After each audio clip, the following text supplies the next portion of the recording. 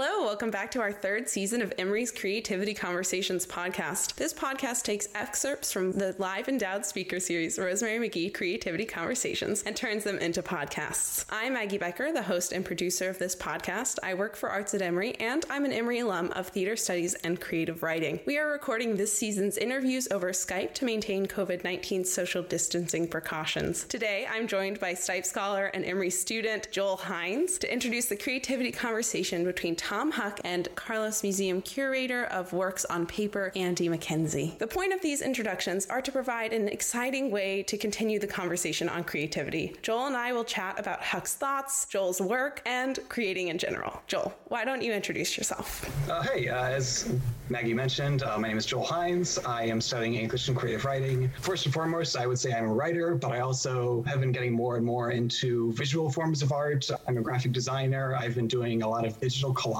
in these past few months where I've had a lot of downtime in quarantine, as well as sort of very basic, crudely drawn illustrations of random ideas that come into my head that I can't find a space for in writing. So I'm sure this is kind of an interesting time for you because you are going into your last year of being a student at Emory, and now you're probably spending first, if not second semester at home. Are you enjoying the ability to do these new creative pursuits? Do you think you would have picked them up if you were on campus? I think the interest was always there, but it's just now that I have the time. When I thought that I was going back to campus in the fall, I was planning on sort of having a less time-consuming schedule, specifically to pursue creative projects that I might just think of and be hey, I want to do this, hey, I want to do that. But I think quarantine really has accelerated all of that. I find that if I concentrate on one writing project and it becomes the sole thing that I'm working on creatively, and you sort of tie a lot of your self-worth into how well that's going, how poorly it's going, it can be very detrimental to how you feel just in your day-to-day life. So it's really nice to have a variety of different outlets, including some where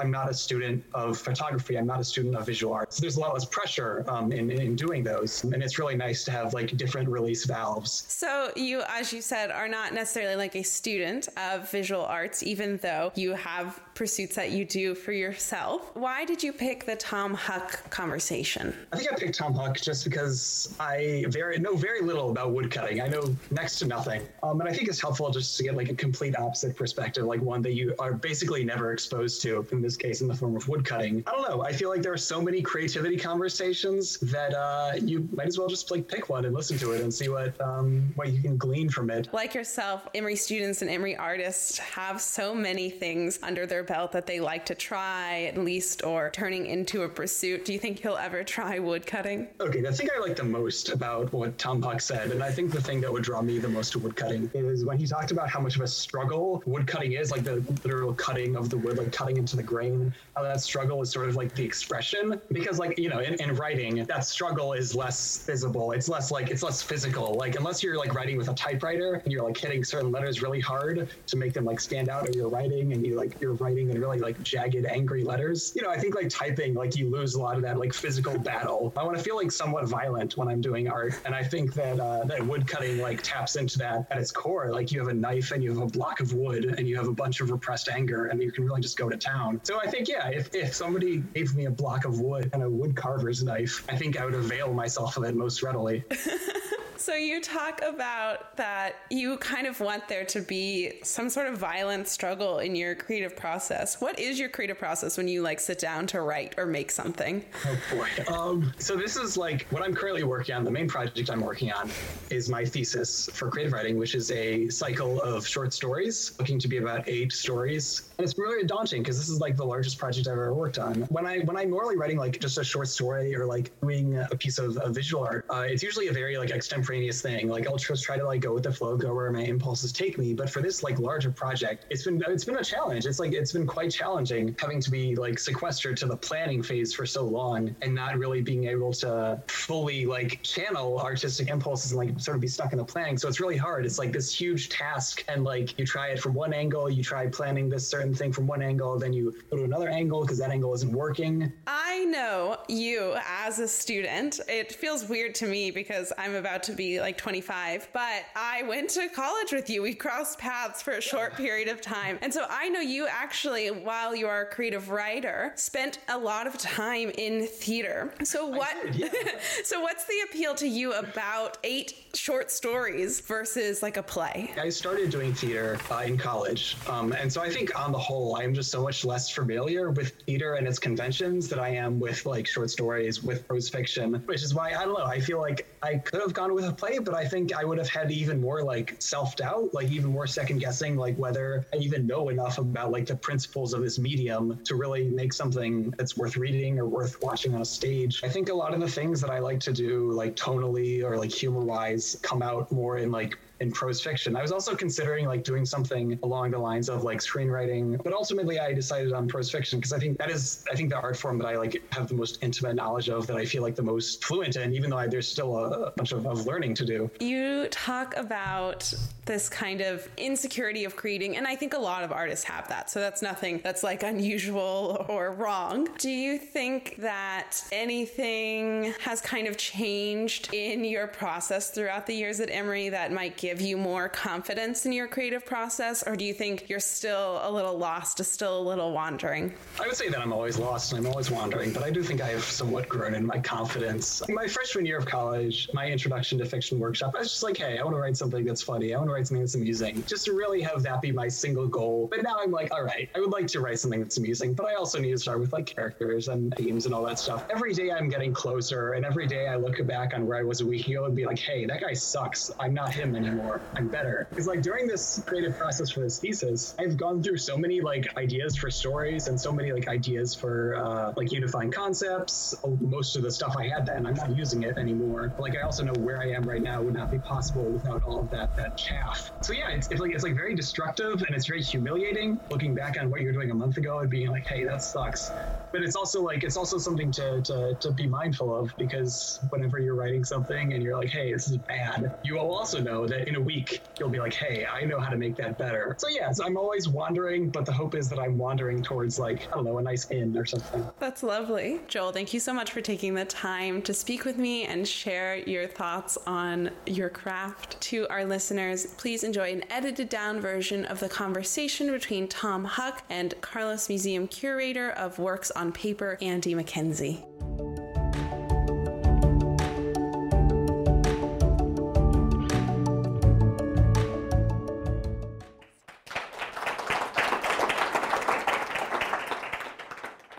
Welcome, everyone. I think we're both very excited to be with you this afternoon. What I'd like to do just briefly is kind of talk about Huck and his work, his inspirations, and then we'll go on to the medium of woodcut. Then we'll look at some of the works that are in the show as well as some that are not. All the while, we'll be talking back and forth. So here's an image of Huck in his studio, right, Evil Prince in St. Louis. The woodcut that you see in the background is the central panel of Electric Bologna Land in the exhibition downstairs. I wanted to talk a little bit about the medium of woodcut. I'm sure many of you, probably most of you, are quite familiar with it, but I just wanted to get a sense from Huck about what it's like to actually carve. I've heard a quote from you before, and you said, the blank fights you. It doesn't want to be carved. It doesn't want to be gouged. Could you talk a little bit about that? It's hard to do. I use the fruit hardwood, mostly always cherry. And the woodcut is an inherently expressive art form. And by that I mean God or Martians or whatever didn't make trees for us to carve the four horsemen of the apocalypse out of. So when you do your drawing on the block and then you carve out that drawing, it fights you. It's hard to do. And so what happens is that fight, the summary of that struggle to carve the image in there, results in a really expressive image. And Durer's prints are just as expressive as German Expressionist prints in their own way, because the nature of woodcut is it's a rough and splintery line. It may look fluid on the whole, but individually each line is rougher than any other kind of print line that you may have. It's different than an etching line. It's different than an engraved line. There's wood grain that's always there in some way. I want to look at a couple of the woodcuts that are in the show downstairs. These are very small woodcuts. These are two of Durer's woodcuts from The Small Passion. It was a subject that he returned to over and over throughout his career. And I think that this idea of the wood sort of fighting you as you're trying to carve it is really reflected in his work, from The Small Passion to The Large to The Apocalypse, also the work of some of his compatriots. And by that, I mean that it lends itself to this kind of grotesque, very visceral imagery. So on the left, you see the deposition, Christ's descent from the cross, and though you can't see the face of Christ, if you look just to the right, you can see the hat. Do you see sort of a skull shape there, indicating the idea of death without explicitly portraying the lifeless face? Likewise, the doubting Thomas, or Christ appearing to his disciples on the right, this really incredibly just grotesque thrusting of the hand into the wound on Christ's side. And here we also have one other print from the exhibition on the left, crucifixion. And again, I think you can see this kind of garish, wounds, blood flowing into chalices. And that's kind of what I wanted to get at with this idea of the wood itself giving the image its own personality. Does that make sense to you? Yeah, on this slide in particular, there are two images on here that are two in my top 10 favorite prints of all time. The one on the far right is by, I'm blanking out. Birkmeyer. Birkmeyer, that's right. And I love Birkmeyer. Hans Birkmeyer. It's Two Lovers Surprised by Death.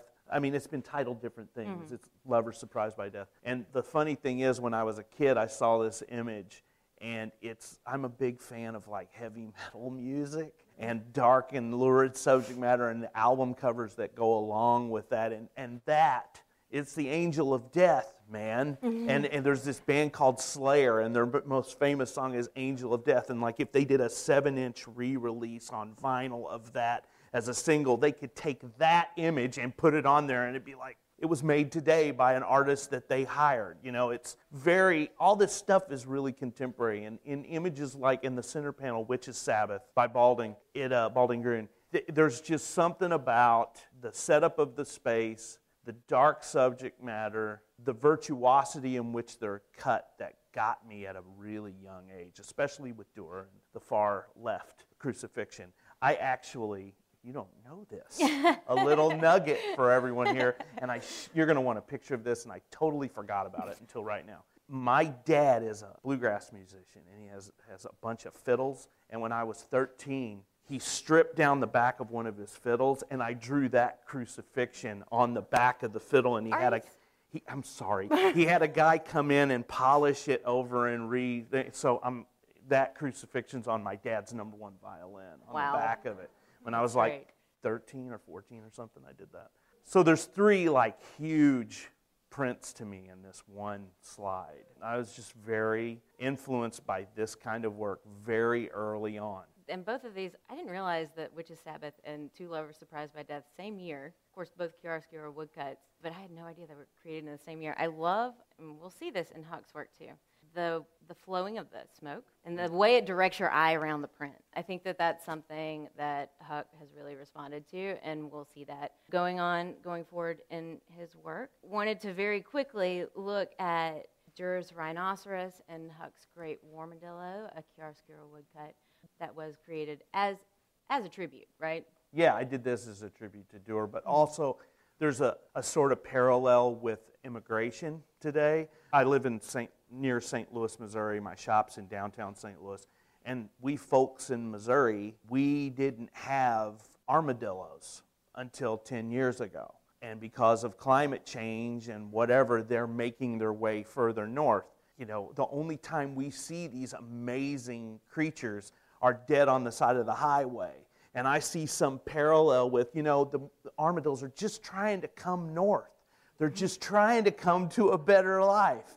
And so I saw that kind of a parallel there, and so I used it as a metaphor for the situation with immigration now.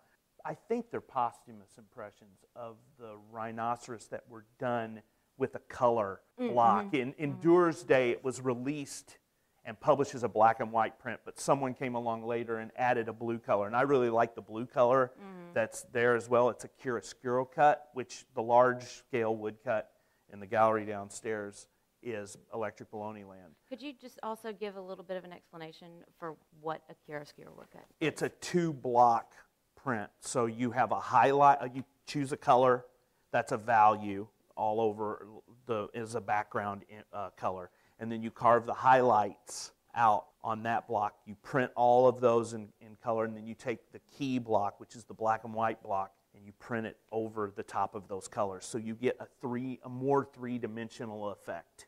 It's a Witch's Sabbath and Lover's Surprised by Death in the previous slides were chiaroscuro cuts. It's a really old-fashioned pictorial effect print. And that's my favorite. Okay, it's my favorite print of all time, the Rhinoceros. I was going to ask you that. That's my favorite one. It goes back and forth between Night, Death, and the Devil by Durer and the Rhinoceros. And I think the thing about the Rhinoceros, it has a presence to it.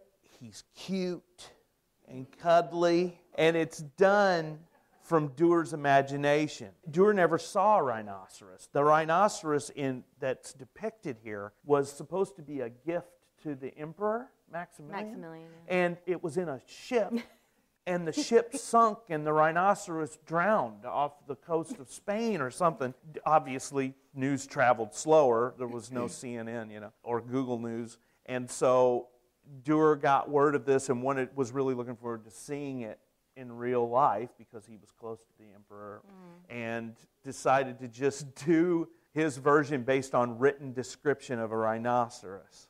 But I mean, how good is that? That From is a written amazing. description, it's incredible. And so there's that story, and then this was an extremely popular print in its day when it was released because it's of the exotic. And I'm a big fan, as well as the prints that are about, monsters, from curious monsters and fanciful beasts, where people thought the earth was flat, which oddly enough, it's just like modern days now. People thought the earth was flat, and when you fell off the edge, what was there? And it was all these crazy monsters. So I love that stuff, and I have some of my monster prints here. The little affordables that I do are all based on creatures from the end of the world, basically apocalyptic monsters. I didn't realize. Because Durer, he loved the quote-unquote exotic. He loved newly discovered peoples and places and animals and plants. The rhinoceros is but one. One of his most well-known quotes from his diary after visiting the Netherlands, he came across a collection of things that Cortez had brought back from the New World. And it was Moteko Soma's headdress, and it was feather work, and it was these beautiful, beautiful objects, gold, silver. And he said, this is better than the prodigies. So this is something that he was really, really interested in, like this artwork, much better than those of his contemporaries. So I didn't realize that you had that monsters on the marginalia, medieval manuscripts kind of thing, too. I love that stuff. Yeah. It's very contemporary. And also to a 13-year-old kid that likes knights, death and devils and apocalyptic imagery and dragons and all. Let's not, a 13-year-old boy is going to love the work of Durer. It's all very hardcore, cool stuff and subject matter. I mean, the plague years, I believe, man, I would have killed it in the plague years. I would have just totally cleaned house in the plague years. But it was good for some art, that's for sure. That dark humor, I guess, is one of the only ways to deal with such a thing. Right. On that note, well, oh, sure, Frank.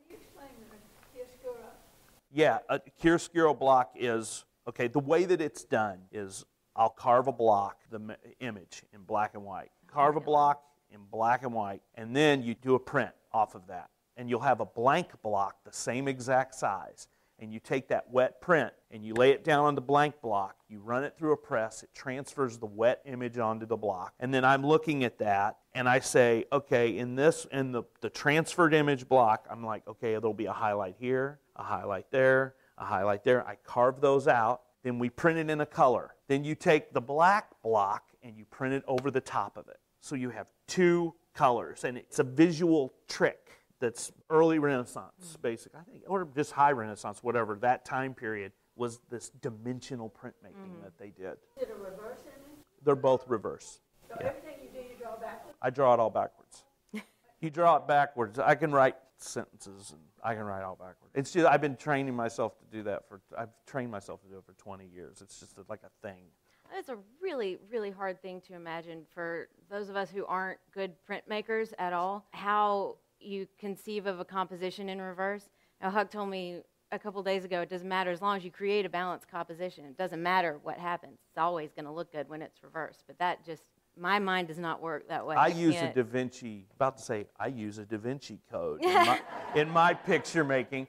But I do. I use either a square with a cross in it, a square with a circle with a triangle in it, or a triangle with a cross through it in a circle, or a square with an X with a circle with a triangle. That's how I set up my picture space. I'm always thinking of that. And I've studied these people for 30 years since I was a teenager, and I've read and read and read and read. And great picture makers study other great picture makers. That's the way it works. And great picture makers rip off other great picture makers. Old printmakers ripped each other off. Well, I love Leonardo da Vinci, greatest painter of all time. And he knew how to set up space really well. Durer knew how to set up space really well, better than really well. They're masters at it.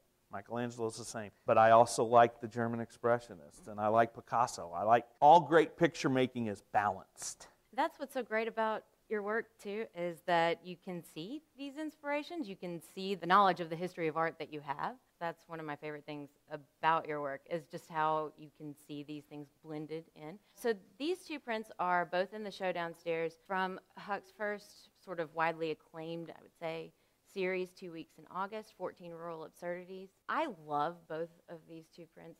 When you mentioned just a few minutes ago about making art as a sort of as a method of survival, I wondered if you could talk a little bit about the subject matter of these prints. I know that they're derived, as much of your work is, from your hometown of Potosi, Missouri. It's a tiny, tiny town. As of the last census, I think it was 2,600 people total population. 15,000 if you count the prison there. If you count the prison. And so, as a burgeoning artist trying to rough. make images, what was rough. that like? I And how does it influence it? I grew up in Potosi, Missouri. It's a dead American town. It's unfortunate. It's very sad. Now, if you go to downtown Potosi, there's nothing but payday loan places, and that's all it is. There used to be Brown Shoe Company used to be there, and Purcell Tire. They've both left. This is the way it is now, and it's extremely sad. However, not to defend that too much, there are crazy things that go on in secluded places like that, okay? And it doesn't have anything to do with the economics, okay? It's just there's some like cabin fever that goes on in rural America that's a little bit different than what goes on in New York City. I always saw the humor in it. Early on, I based this whole set of prints called 2 Weeks in August on events that happened in my hometown that I had heard about, that I had witnessed, or that was told to me by my dad, who's the town doctor. He hears all the stories. So I had all these images in my head for years, and when it came time to make art that was mature and about me and honest, I chose to go and make work about where I'm from, because it's me. So these stories just came out over this 3-year period, and there was a little bit of trouble.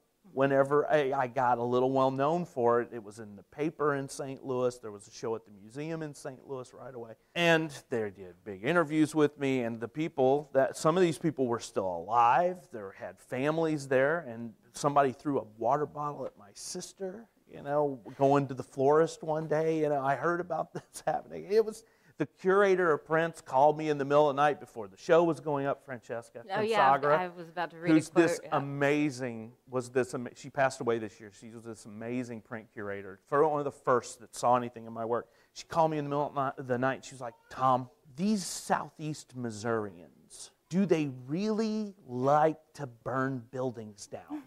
Because, I named names in this interview I gave, and she was worried that there was going to be the mob outside and I was thinking, this is great, and she was very scared, but they didn't know, nothing happened, everything smoothed over, and then the work got a lot of attention. And I've moved on from the hillbillies doing crazy stuff to there's still hillbillies in there doing things. It's just they tend to follow a certain political political agenda these days, and I want to make as much fun of everybody as I possibly can. It's more steeped in metaphor and allegory and a broader-based social commentary and criticism than 20 years ago. Well, I still think that that's there. I know you always say that. I have said this 3 times. It's still there. It is still there. Yeah, there's some there is. So one of the things that I've pointed out every time I talk about the print on the left, Kohler City Revisited, is just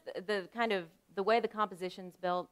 It's very similar to the way Dürer built his compositions, either on a pretty hard diagonal or in an S shape in order to lead your eye around the print.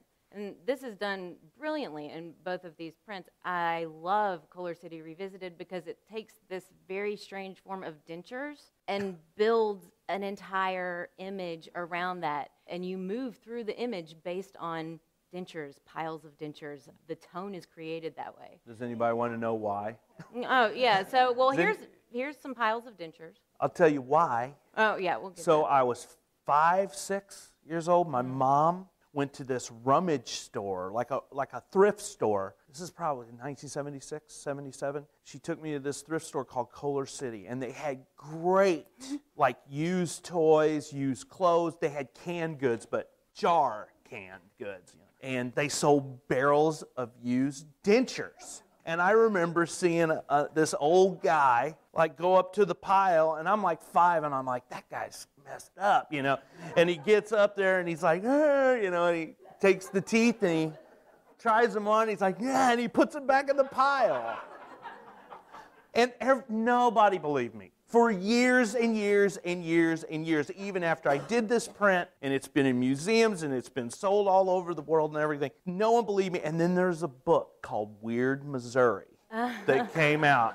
And they did a feature on Kohler City in there. And I was like, see, I told you. And people are like, what? Somebody tagged me online in it. It's true, And then I was like, and then I sold the print out. That print sat, like I had 10 of them left, and over like a year, they finally sold. After the book came out? After the Weird Missouri book came out. That's a long time ago now. That's probably 10, 12 years ago that book came out. It happens, man. Weird stuff happens everywhere. Everywhere I go, I'll see something. I love this print so much because of the story that I have read that Tom has told us today, because it gives you an idea of a child, this kind of fascinated but also repulsed sort of experience. You're seeing something that's very grotesque, but yet you're also drawn to it in some way that it comes back out. I get a lot of flack. Form. I still get a lot of flack that I depict this stuff. I'm kind of, the way I've come to defend it is if don't do bad shit and you won't end up in my shit. Don't misbehave and I won't make a print about you.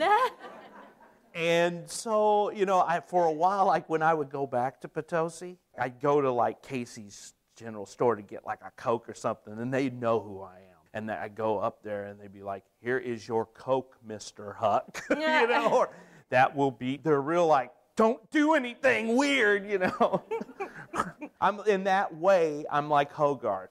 I'm not a moralist, but I'm like, I want to hold a mirror up to society and say, look at how screwed up we are. Yeah, and the curator that he mentioned earlier, Francesca Consagra, she had such a great quote that I read. It was about her having acquired 2 weeks in August, and she was about to display it. She starts worrying because it's depicting people in the area. Well, here, I'll read it to you. We had to consider the fact that most of the people depicted in the work live in the area and that some might take offense at his characterizations. I felt as if I was a curator in London during the 1730s, ready to display Hogarth's work to the public. I loved that That's quote. awesome. Yeah, that was great. How long does it take you to make all those little cuts? The one in the studio, in the gallery downstairs, Electric Balloon Land, took 4 years. That's every day. I carve every day about 7 or 8 hours a day. Before we go to the next slide, just real quick, have a look at these sort of smoke cloud forms up here, and remember, the smoke and that really fabulous Baldung, which is Sabbath print. Again, that crazy hard diagonal that leads you around the whole print. It comes up consistently in Huck's work. The way he built his compositions, totally influenced by the old masters. Here we have another print that's in the exhibition from the Bloody Bucket series, which was a later series done about 7, 8 years later? It was done 2000 to 2005. Okay, so we're looking at about close to a decade later then. No. They- God, I've lost Okay. track, man. I've lost track of all this. Okay, so like 5 years later. Yeah. Okay. And it took, I don't know how long it took to do the Bloody Bucket. It took 5 years or something. Yeah, you told me 2001 to 2005. Yeah, something like So that. we'll go with that. Yeah. You mentioned the other day when we were in the galleries that Night, Death, and the Devil. That's an influenced- exact, Yeah. because I'm into, I like equestrian prints, guys riding stuff, or witches riding goats backwards. Because if you look in medieval prints, if you see a woman riding a goat backwards, that's a witch. And so I'm like, really? Jared did a really well-known print Yeah. of the subject Yeah, matter. Right? it's so cool. So it flips back and forth. My number one favorite print of all time is either Night, Death, and the Devil by Durer, it's an engraving, or the Rhino. And I go back and forth. And it's usually when I see them in real life, the most recent is what oh God, I saw this great Night, Death, and the Devil at Print Week in New York, or a museum will have one somewhere that I see. But I love that, just the feel of it. And so I wanted to do writing something that symbolized something. What I came up with was the Jolly Guano Brothers Ride Again, and it was about these two brothers who robbed a bank with cow pelvises on their head as the mask. And so I heard this for years, and they escaped on a Schwinn bicycle, like tandem. A sheriff just caught up with them, was like, pow, and they just, fell over into a ditch somewhere, and they arrested them. Well, I believed the tale of the robbery. That's easily proven. I didn't believe the cow pelvis thing for years, and it didn't really matter whether I believed it or not. I was going to do a print about it. But one day, I was at a flea market or something, a thrift store, and they had some bones that people put these things in their gardens in Missouri, okay? And so I found there was a cow pelvis, and I was like, oh. And so I took it to the studio, and it sat around for a few days, and I was like, there's nobody here. I'm going to try this out. And so I took it, and your head fits exactly perfectly through the birthing canal, and then the hip socket holes line up with your eyes, and then if you want to be extra menacing, you flip it over, and then you put it on front of your face, and the eyes then are upwards evil looking, and you got horns. It's true. Totally true. You can Google that with his name and see a picture of him Is wearing there? it. Somebody then came back and go, hey, look, it's real, and I put it on in my studio, and then, yeah, that picture's out there now. Yeah. It's totally true. It's like it opens up, and then you've got this weird, Vader kind of mask on or something. Let's go to, this is Electric Bologna-land. In the show, you see it with its fourth panel that goes beneath the three, and it kind of shows you what's going on underwater. So this is Huck's first, and you said you were never going to work on this scale again, so I'm guessing... done, man. Okay. I'm not working this large again. It nearly killed me.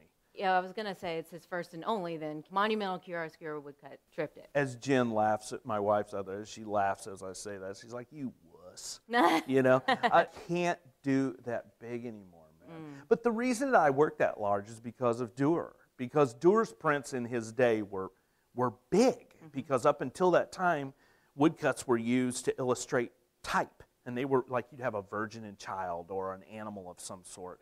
And they would just repeat that same image along with the type. It was a novelty thing. And when Durer came along, he realized the potential of them being prints that you could distribute widely, but also the graphic quality needed to be what is called full sheet size. So they were huge. But he didn't have plywood. I have plywood. If Durer would have had plywood, he'd have been working as large as I work now. So there's a size issue. He wanted to knock people on their ass with his imagery, that no one had seen anything like that before. And that's what I want to do. I want to just absolutely bowl people over with the size and the graphic quality and the technical quality of it and the narrative quality. And I want people to see something that they've never seen before.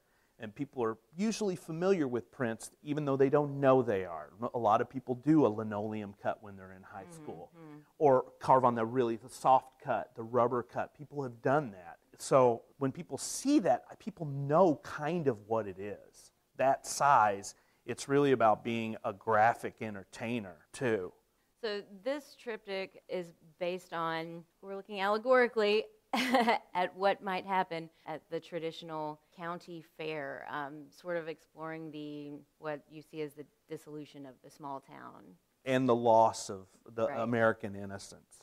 But also gun issues, violence issues in America, And the way that I sort of tied it in to what's contemporary, but this is also something from my childhood. So in 1982 or 83, I would go to the county fair. That was a big deal in Potosi. That was a big gathering thing where you go and you see the petting zoo and you ride the rides and you play games. Well, you could, like, I've told this 100 times this week, but okay. You could go play a carnival game, you know, and they give you a ring and you throw it around a unicorn head. You'd win a samurai sword, a real one. You could win a bullwhip, a real bullwhip. You could win a Rambo knife, a real one. This is real.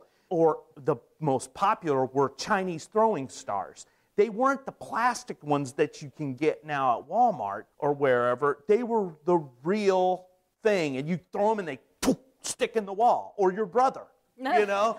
So kids were going home in rural areas one time a year armed to the teeth. And you think about it now, it's just as easy or easier to get a hold of this stuff. So that was my connection to bringing it to now. When I came up with the idea for Electric Baloney Land, I sometimes have titles before I'll have image. And this title came from a couple of things that happened on a road trip to New Orleans where we were living off of bologna. We didn't have any money, as usual. We were living off bologna sandwiches, and then we stopped at this mega fireworks store called Boomland. Boomland, 20 miles. Boomland, see it, 5 miles. We're going to Boomland. We don't have any money, but we're going to Boomland. And we go to Boomland, and it's a super Walmart of fireworks, and there's one guy working there. It's ridiculous. So I saw that, and then we got really near New Orleans finally after 13 hours, eating tons of bologna sandwiches, having seen Boomland. And I'm thinking about all this stuff. And then we saw this glowing purple something on the horizon. We're like, what is that? And it just kept getting bigger and bigger and bigger as we got closer. And you're like, this is going to be amazing, whatever it is. And we came up on it, and it was like the biggest used car lot in the world, is what they said. Larry's Electric Car Land. And I was like, God, you know, what a letdown. But it looked really cool. And then finally we're like 2 or 3 miles out of New Orleans, and there was a classic rock radio station playing Jimi Hendrix's Electric Ladyland all the way through. So I had all that in my head, and it's like Electric Baloney Land.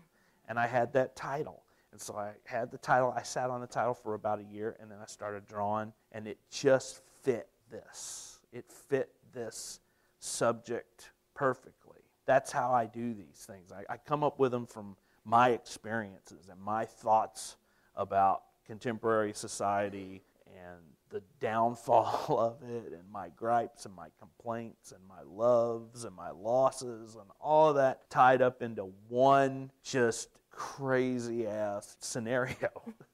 You know. I've got the Daumier Gargantua lithograph on the top right. This was what inspired, or one of the prints that inspired the left-hand panel, and you see the French monarch Louis Philippe. It's actually reversed from what we see in the in Electric Baloney Land. Instead, it's a conveyor belt that's bags of money are being taken from the lower classes and being eaten by the Louis Philippe, who was a pretty big guy. Sound familiar? Yeah, and so I took that. In every print that I make, I'm always referencing art and print history in some way. I do that every single print. I'm ripping off or thinking about somebody that came before me. And I tell this to people every single day that I go into the studio. I have to make prints that are as great as my heroes made. That's what I'm about. That's what I live my life for. Did my first print in college. I knew who Dewar was because I found his work when I was 13 years old. But it didn't hit me what a print was until I took a printmaking class. And so in college. And so every day, that's what I'm trying to go for. I want to be part of that history, and I want to make print history and take it very seriously. It's like when I found all these great artists in printmaking, it was like finding members of my lost family. Ancestry.com, whatever. I had mine on Jansen's Art History, man. You know, I had it all there. What we're looking at now is the central panel of Electric Baloney Land, and then the print on the left is The Martyrdom of St. Catherine by Albrecht Dürer, one of his early woodcuts. And this one, I was so pleased to find out that Pitts on campus had this print. It was a recent acquisition of theirs. This print directly inspired that central panel, right? It was just kind of fate. Her position, St. Catherine's position, she's a martyr. Well, so is Lady Liberty. Her positioning of her arm, they're back to back, basically. I was thinking about that the whole time. The center panel is Lady Liberty. Lady Liberty's a mermaid. Mermaids are temptresses and seductive. So is Lady Liberty. But she's been caught at a noodling competition at the county fair. Does everyone know what noodling is? It's fishing with your bare hands. There's some reality TV show, Backwoods Noodling, and all this. And no, there really is that show. Yes. It may not be the title, but it should be. And so I've seen it, and it's hillbillies doing bad stuff, and so or good stuff. She has been caught. In the fourth panel that runs underneath, it's called a predella, in the most traditional sense of altarpieces, because all these are really altarpieces, my big triptychs. It's the fish. It's this gigantic monstrosity fish that's being sought after next, after her. Her hands, the dog's head, and weaponry that's been shoved into the ground to get the fish. And on either side, it says 1 in a million, she's a beauty. That's a direct response. Well, I don't know who gets it, but the county fair I saw was in 1983. And so Lady Liberty, 1 in a million, she's a beauty. You better not take her for granted. She's 1 in a million girls. And that's like the Tubes. There's this band called the Tubes. They had this huge hit in 1983 with that, and it was one of my favorite songs growing up. It's still one of my favorite songs. It's great. It sounds good now. I'm always looking for a way to get the year 1983 in my work. It was a big year for me. And if you look at the top of the shooting gallery called Assassination Station, but we changed the title here to The Troublemakers just because. And so up top it says Shoot 'em Up, Heads of State. The Shoot 'em Up lettering is Def Leppard's font. And so Pyromania came out in 1983. It's the first record that I bought with my own money. And so it fit perfect, because there's a sign at the top of your carnival games that's garish and carnivalesque. And so Def Leppard, the whole thing. And then there's the target, that Pyromania was a gun target. So Shoot 'em Up, Heads of State. So it all ties together neatly. Mm-hmm. Well, for my part, I have to say that this will be the only time that I was ever able to write about noodling in a museum label. You think that's the only time? I do. You never know. What I was really proud of was the fact that I just knew what it was. I guess, should I be proud of that? I don't know. But I hadn't talked with Huck about it, and I recognized the contest from my own experiences at county fairs. Did you have a high school or middle school art experience, and what was that like? My middle school art experience was, her name's Mickey Colbeck. She lives in Vermont now. She's awesome. She was a total hippie. She was so cool. And she let me do whatever I want in class. But she got pregnant by my math teacher, and they fired her and kept him. Welcome to rural America, okay? She was awesome. And then I got kicked out of high school art. Because they stuck it the first day. My parents were like, oh, thank God, there's going to be art club for Tommy. There's going to be some structure for him. Thank God. And so I went to art club the first day of school, and we were doing color wheels. Well, my sister, who was in second grade, was doing color wheels. And I was like, come on, man. I asked him, Mr. Smith, are we going to do color wheels all? And he was like, he got up and grabbed me by the ear, just like in the movies, and took me down the hall, and he sat me in the counselor's office. I was like, I don't want this Huck boy in any of my classes the rest of this time here. So I had study hall for 4 years. However, my mom, so I come home, and she's like, how was art today, Tommy? I was like, I got kicked out of art, Mom. They're like, what? And they yelled at the school. The school wouldn't budge. So my mom, 2 days a week, drove me 30 minutes away and enrolled me in college classes at night. So I was getting beginning drawing at the college level as a freshman in high school, and I did that. She drove me every night, every 2 nights a week for 3 years. And I went in the summertime and I did full-time in the summer. And so when I got out of high school, I had 68 credits of college, and I skipped my freshman year. So I had my MFA at 23. 22. I went straight through. It's rough being in a small town, but I'm so lucky. My mom and my dad, they're all musicians and artists and everything, but my grandparents took me on a trip to Europe when I was 1984, when I was, I was just ready to go, and they took me. I got to see all this great stuff at a very young age. That's where I saw Dewar's Apocalypse the first time. And then my parents took me to the National Gallery of Art like 3 weeks later after I got home from Europe, and guess what was up? Dewar's Apocalypse. I've been very lucky. It wasn't like there was this scene at dinner where they're like, what are you going to do now, Tom? I'm going to be an artist. Oh, you have to be a doctor.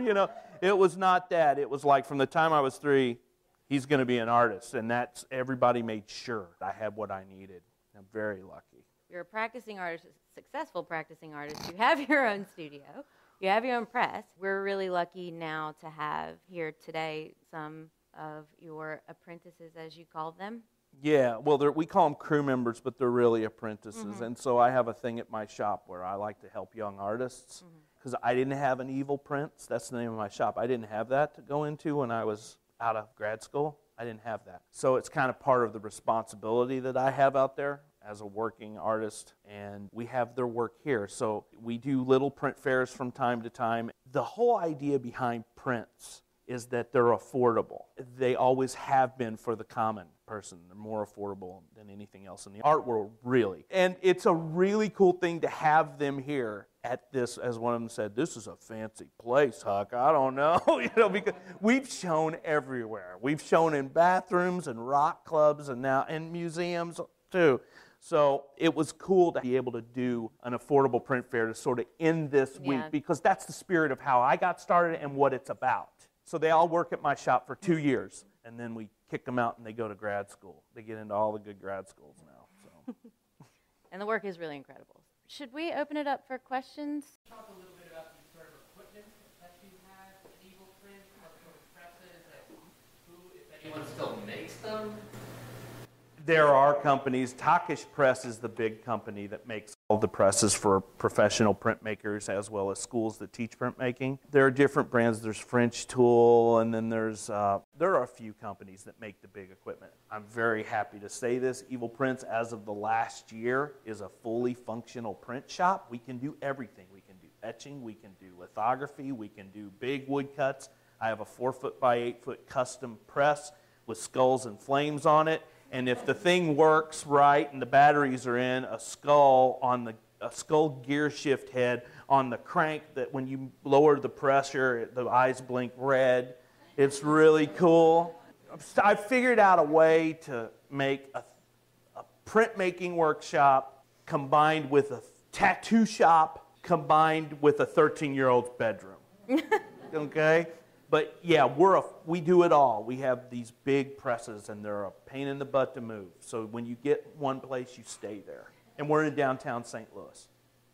I can see that your line works, in a great way, but I'm wondering if there's any one particular place that you find, it seems like there's a lot of macabre and unusual things that come into your work, and I'm wondering if there's any part of the world that a location that you find inspiring that brings a lot of that out, aside from your head.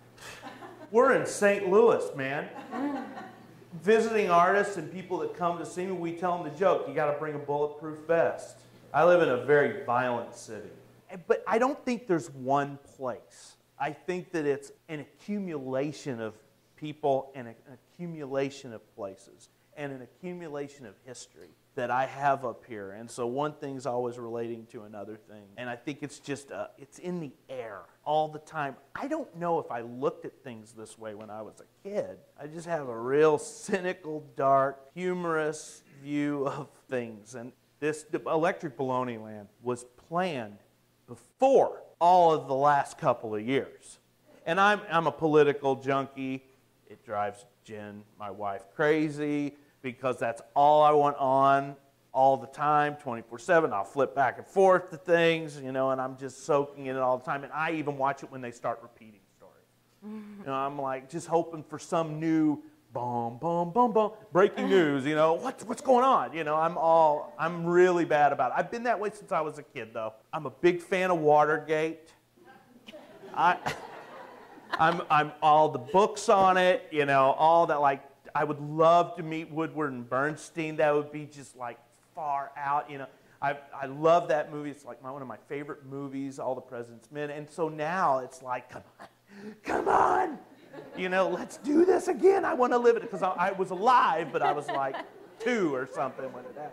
So I'm in my element right now. I'll just admit it to you.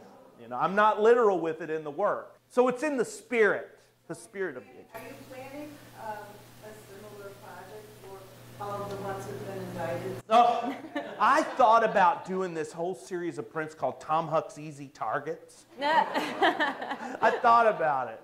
Maybe. I did a Michelle Bachmann print poster. She's like on a serpent. It's on the Don't Tread on Me serpent, but it's her head. And I saw her on TV so many times, and she looks like a freaking snake. Like, any moment, like I'm watching, you think, oh my God, she's gonna vipe me, And so it was easy. Some things, they come real easy. And if Daumier were alive, he would be doing the same thing. Hogarth. Too, yeah. Thank you very much for coming. Yes, thank you, everyone.